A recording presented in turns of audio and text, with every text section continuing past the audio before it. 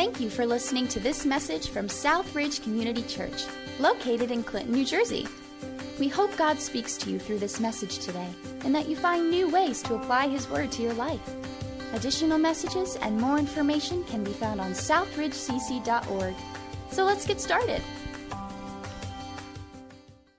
So I've if you heard me talk before, I've always talked about The Chosen. So I thought, let me show you a little clip of The Chosen. The Chosen is a series that you can, it's an app, it's free. Apple, you can go on your phone and you can play it. Actually, you can do it on Prime Video.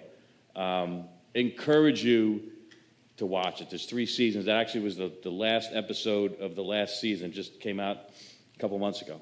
And so it shows, to me, it makes the Bible become alive, right? So it definitely has license. They take some license. They give you some backstory, maybe that they kind of read some things into it, but they stay true to the story of Jesus. They stay true to the story of the Bible.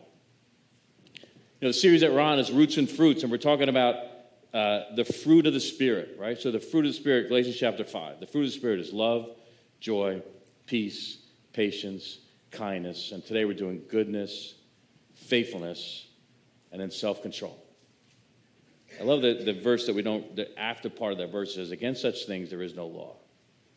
We're talking about our calling, if we believe in Jesus, is to be rooted and grounded in the Spirit of God versus being rooted and grounded in the flesh.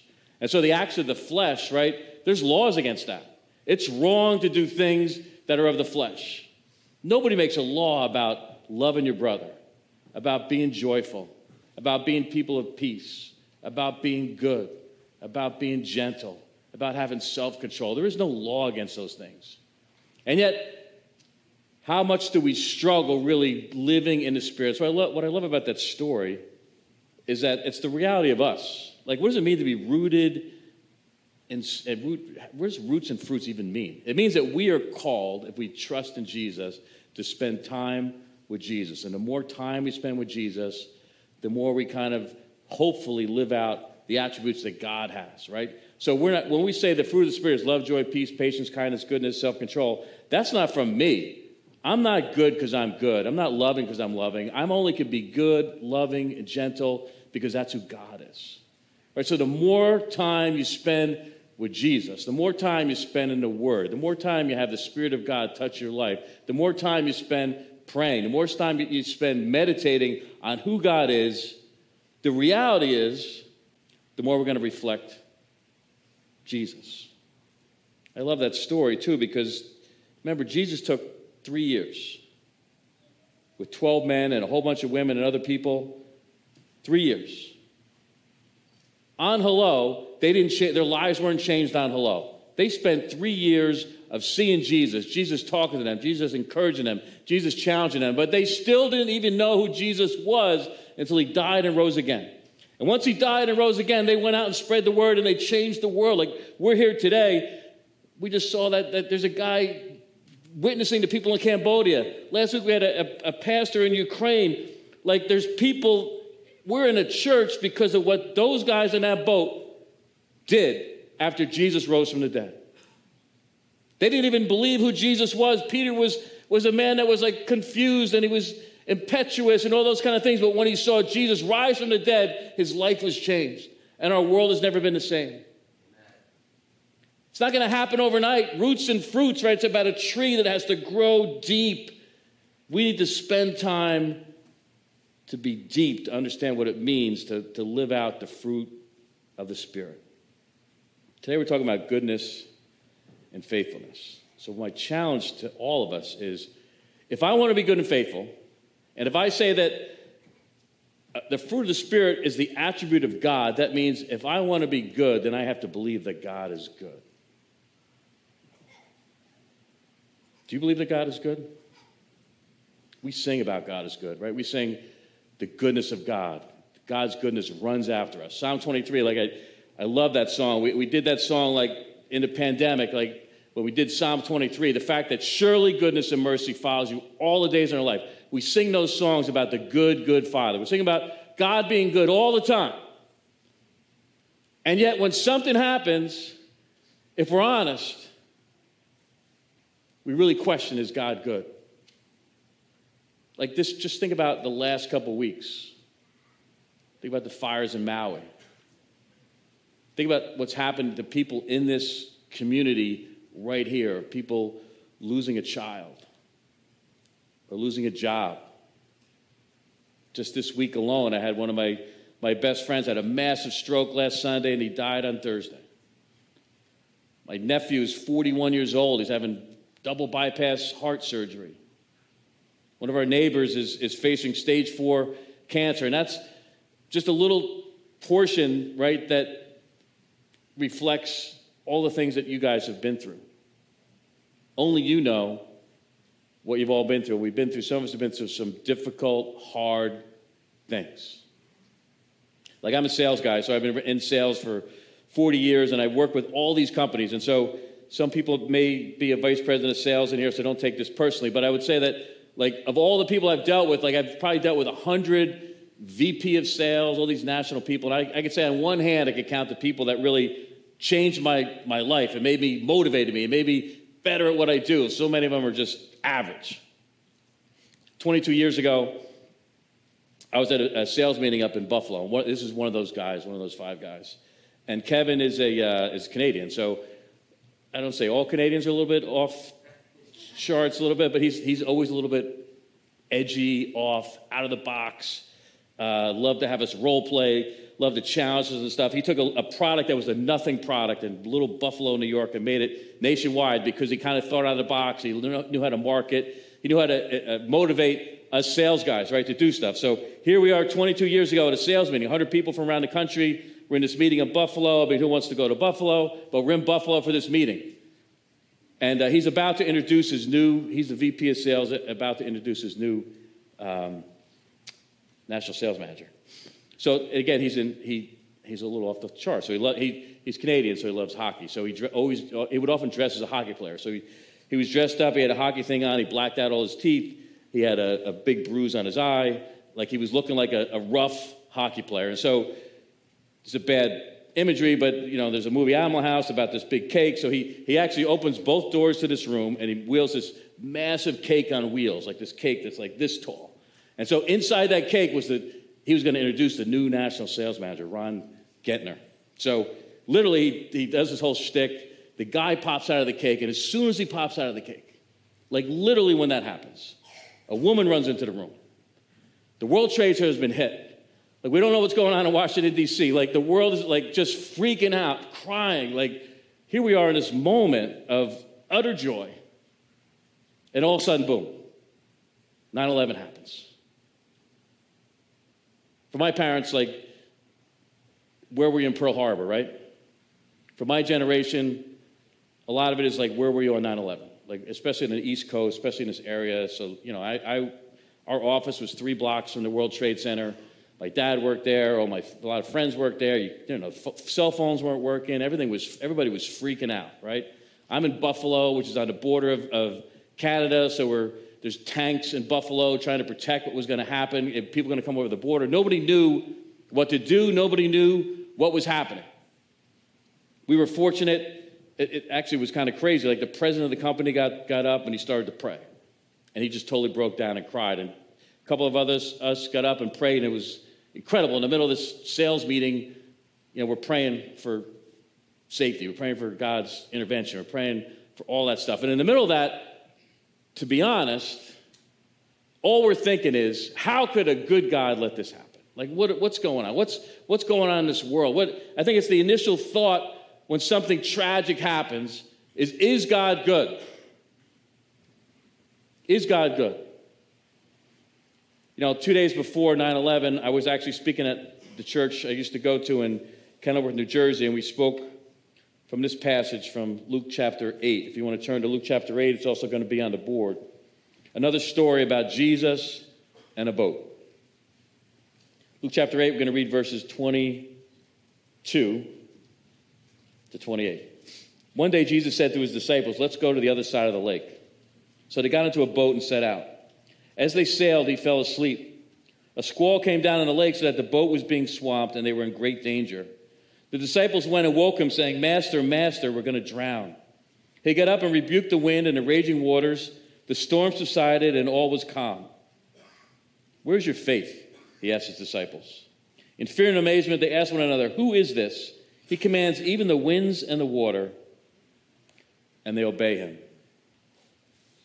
You know, the context of me speaking that Sunday was good friends of ours were not able to have a child. And so they were struggling, and they had lost a couple kids. They were older when they got married, and they finally were able to adopt a baby. So that Sunday we were celebrating that they were able to adopt this little girl. But we talked about like the difficulties of life, and yet to know that in the midst of that Jesus is in the boat with us. Just a couple things about that story, a couple things about both stories I think apply to our life. And the first is this, is that life is hard. Life is hard. I don't think I need to tell any of you that life is hard. I look around the room and some people I know, you're going through some very hard stuff with your spouse, with your kids, with your parents, with your job, with your life. Like life is hard. Like don't think that if I follow Jesus, my life's going to be easy. Life's going to be hard. That story in Luke chapter 8, I kind of love, you know, we can't like think all these things, read everything into a story, but the amazing thing is that Jesus is on this boat with the disciples in the middle of the storm, and what is he doing? He's asleep. If you read the story in Mark, the disciples wake him up and say, Jesus, don't you care? Don't you care that we're going to drown? Like, are you totally clueless? How often do we really, if we're honest, if we're Christians, we have those questions thrown at us, or if we're even ourselves, we wonder, where is God? Like, is he asleep in the boat? Is he an old guy in the sky? Does he really care? Is God really good? Just a couple quotes I wanted to read. First, from a guy named George Everett Ross. He says this, I have come to understand that there are two kinds of faith. One says if, and the other says though. One says if everything goes well, if my life is prosperous, if I'm happy, if no one I love dies, if I'm successful, then I will believe in God and say my prayers and go to church and give what I can afford. The other says though the cost of evil prosper, though I sweat in Gethsemane, though I must drink my cup at Calvary, nevertheless, precisely then, I will trust the Lord who made me. So Job cries, though he slay me, yet I will trust him. John Stott, a great power of our time, said this, the fact of suffering undoubtedly constitutes the single greatest challenge to the Christian faith and has been in every generation. This is a great sentence, he says. Its distribution and degree appear to be entirely random and therefore unfair. Sensitive spirits ask if it can possibly be reconciled with God's goodness and love. He says suffering's distribution and degree appear to be entirely random and therefore unfair. Like if we're honest and you try to compare my life to your life, that's what we do as people, right? We just naturally do that. We look at our neighbors, we look at people that we know, and some people, wow, it feels like everything that could possibly go wrong goes wrong to them. And other people, it seems like everything that could possibly go right goes right to them. It seems like this random world that we live in that makes us wonder, where is God? How could God let this happen? My dad, I talk about my dad a lot, but one of his favorite verses was in Psalm chapter 90, where it says, and in the King James, it says that if we're fortunate enough, you live 70. If you're fortunate enough, you live to be 70 years old. And if something special happens, you maybe can live to 80. But the psalmist says in those 80 or 70 years or whatever God's calling you, the years that you have are going to be filled with hardship. They're going to be filled with difficulty. They're going to be filled with sorrow.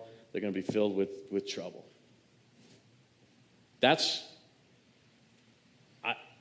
I want to make sure that you know that we as a church are not telling you, hey, everything is great. Life is going to be great. Nobody's going to die. Nobody's going to struggle. Nobody's going to lose their job. Nobody's going to have difficulties in life. Those are the realities of life. Ever since God created a world that was perfect and man sinned, ever since then there's been difficulties in this world that will continue to be until Jesus comes back. Psalm 90, though, starts by saying, David, and that's why I love, you want to talk about the goodness of God, read the book of Psalms, because David cries out to God, like, why is this happening? Why are people trying to kill me? Why are my kids not happy with me? Why are all these things happening? But he always returns to know that God is good and God has been there from the beginning and God created him. And from generation to generation, he can look back and see that God is good. I have a couple roommates that I stay in touch, very close touch with. I went to college in Chicago a long time ago. So people in the Midwest get married early. It's not like the East Coast. So one of my roommates were the same age. He's got 6 kids. He's got 13 grandchildren. I have 3 kids and no grandchildren. That's another story. But so he's got all this stuff going on. 42 years married, great relationship. Pandemic happens. And what happens in the pandemic? What do people start doing in the pandemic? What do they start playing? What's the game everybody plays? Nobody even knew what the game was 4 years ago. Pickleball, right? He starts playing pickleball. Plays pickleball in his recreation in the town he lives in, and playing pickleball, and you know, there's people, and they're playing doubles and pickleball, and so there's women playing, and so he gets to know some women. He starts texting different people and sending emails, and he didn't do anything, but he said some things he never should have said. One day his wife goes on the computer, sees what he said to this woman, goes on his phone. So there's a marriage of 42 years, 6 kids, 13 grandchildren, a marriage, people that love Jesus, involved in the church. Everything seems great in a moment. He walks into his house. His wife and his 6 kids are there, saying, "Dad, who are you? Like I thought I knew who you were. How could you do this to Mom? Or how could you do this to us?" Like my wife and I, we do a lot of pre-marriage mentoring, and we're married 39 years now or whatever, and as we know, marriage is incredible, but marriage is continually challenging, right? And marriage is based on trust, right? I trust my wife. She trusts me. You come and tell me something that my wife did, I don't really believe it because I know my wife's character, right? What is my wife's character? Trust is so important. Proverbs 3, 5, and 6, one of my favorite verses, it says, "Trust in the Lord with all your heart and soul and mind, and lean not on your own understandings. In all way acknowledge him, and he will direct your paths." Like, we need to trust in God. How could I trust in God if I don't think that he's good? I would tell you that my friend, they've rebuilt their marriage after a lot of hard work and forgiveness and all those kind of things. It's been super hard. But they've been able to rebuild that. But sometimes, like, that's how we view God. Like, something happens and I question, is God really good? Is God really good? I would tell you that if you search good in the Bible, there's so many verses about the goodness of God.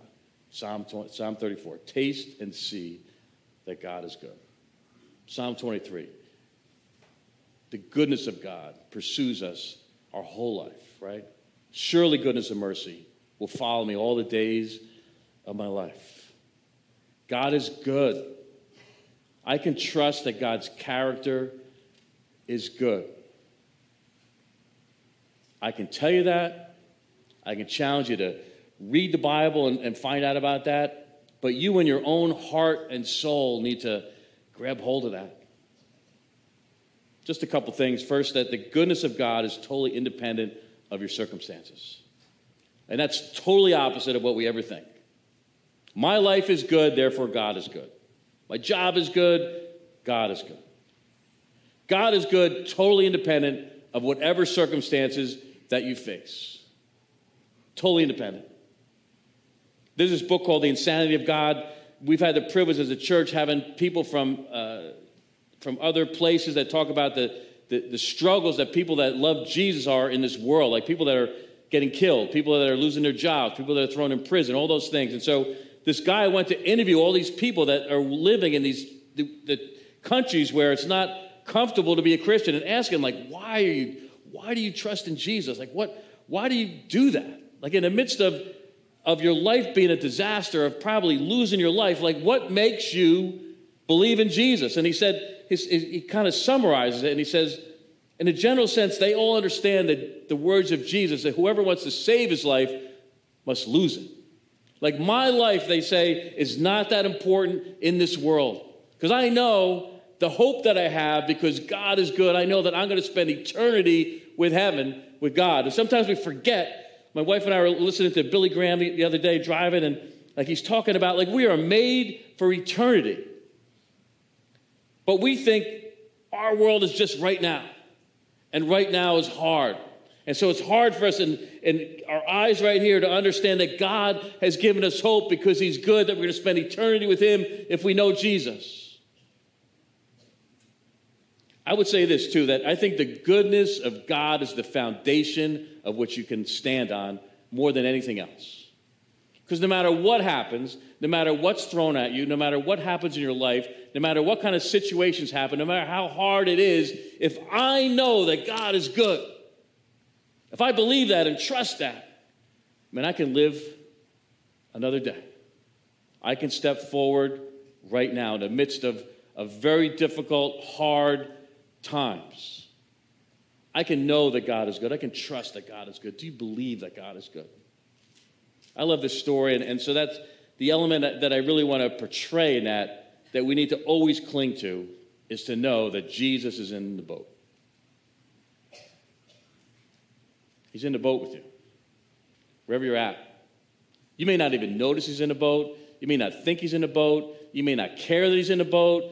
You may think he's clueless in that boat, but he's in that boat with you in whatever situation you are in life. Wherever you are, know that the good God is in the boat with you. The Bible is full of verses that talks about the goodness of God, that God cares so much for you, and he's there with you in the midst of your trials and your tribulation and your struggles. No matter where you're at, always remember that Jesus is in the boat. Those are two great stories. I love the story, again, of like in the midst of a storm, right? The disciples who didn't even know who Jesus was are freaking out, right? How are we going to get home? How are we going to get to shore? I'm wondering if I'm going to be alive. And then this Jesus walks to them on the water in the middle of a storm. Didn't leave them alone. Didn't leave them stranded. Came and walked to them. And I love, again, a little license in that story, but who got out of the boat? Peter, impetuous Peter. And if you remember what Peter always spoke before he should have, always said the wrong thing, always was willing to talk out of turn. Remember when really just a couple weeks later, Jesus is going to the cross. And Peter once again says, Jesus, I will never deny you. Jesus said, before the rooster crows, you're going to deny me 3 times. Peter said, that'll never happen. It happened. He denied Jesus 3 times.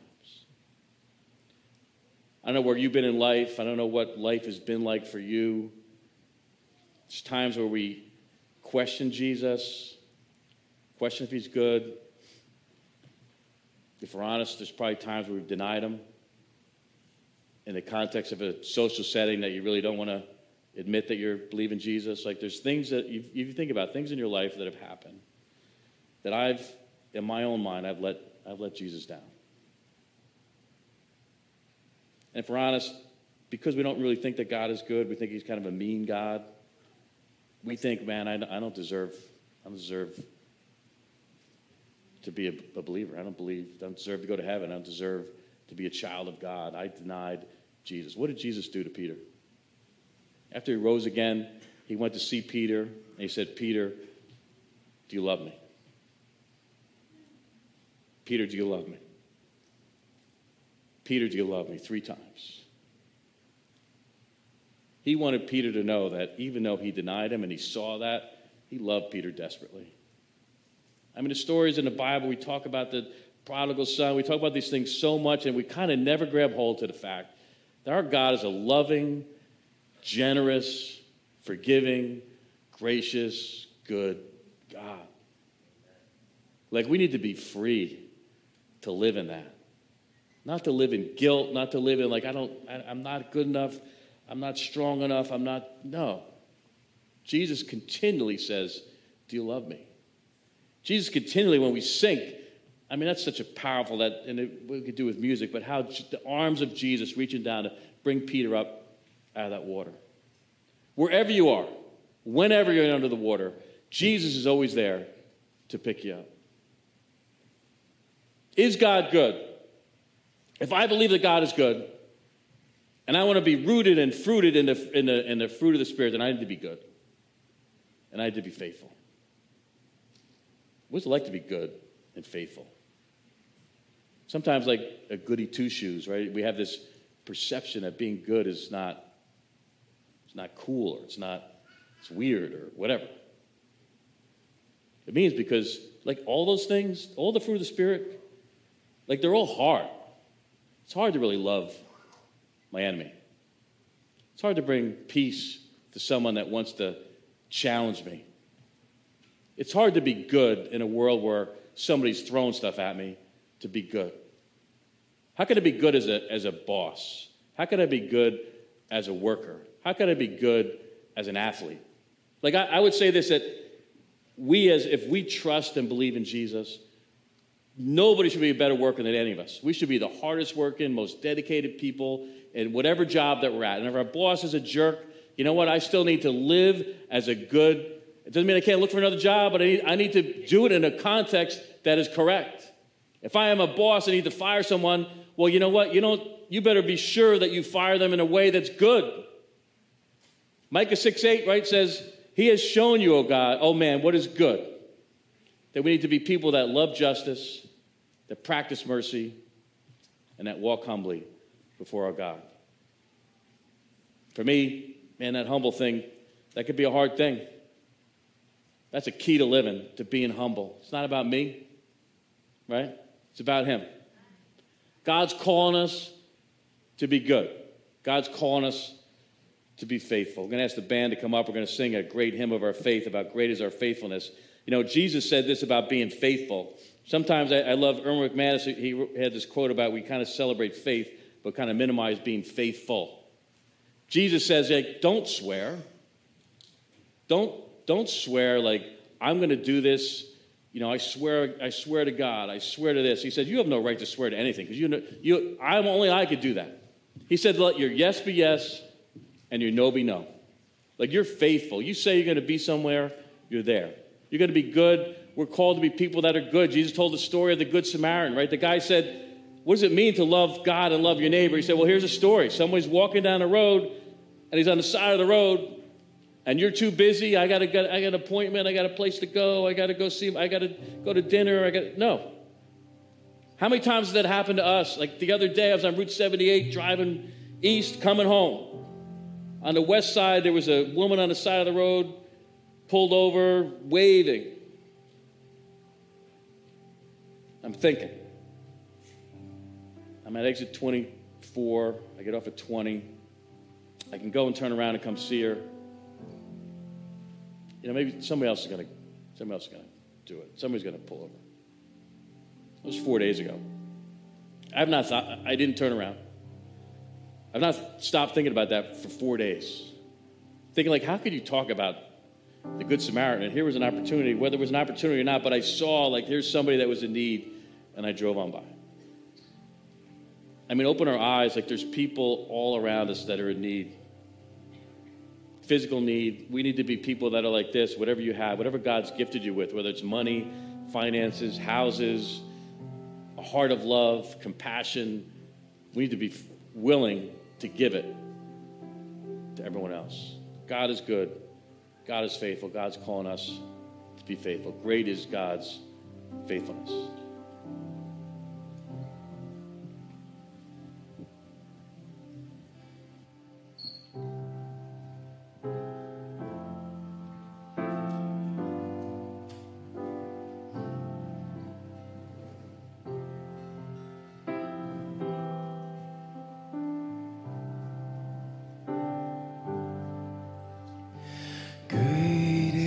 Thy faithfulness, O God, my Father, there is no shadow of turning with thee. Thou changest not, thy compassions, they fail not. As thou hast been, thou forever will be. Great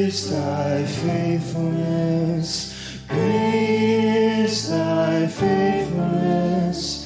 Morning by morning, new mercies I see.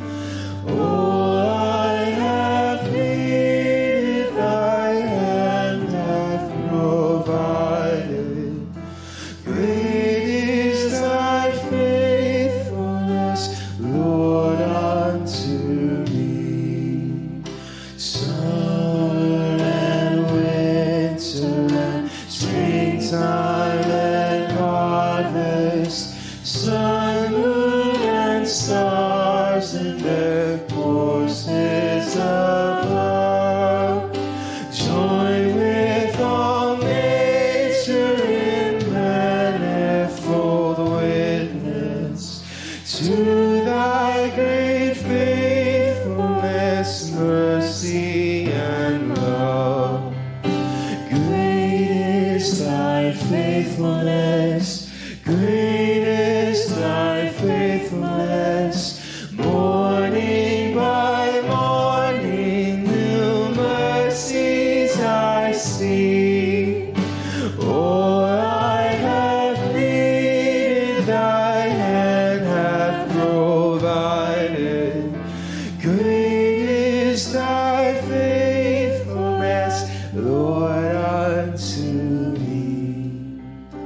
Pardon for sin and a peace that endureth, thy own dear presence to cheer and to guide, strength for today and bright hope for tomorrow.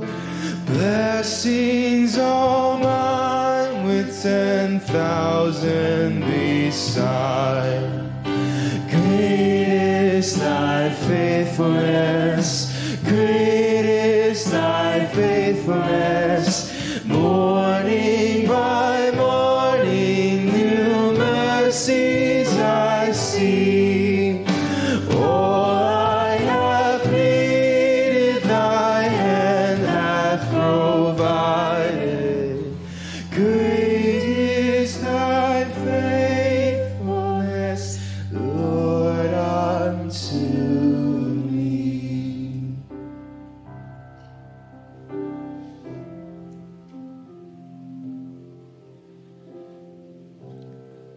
I hope you understand and know that God is good and God is faithful.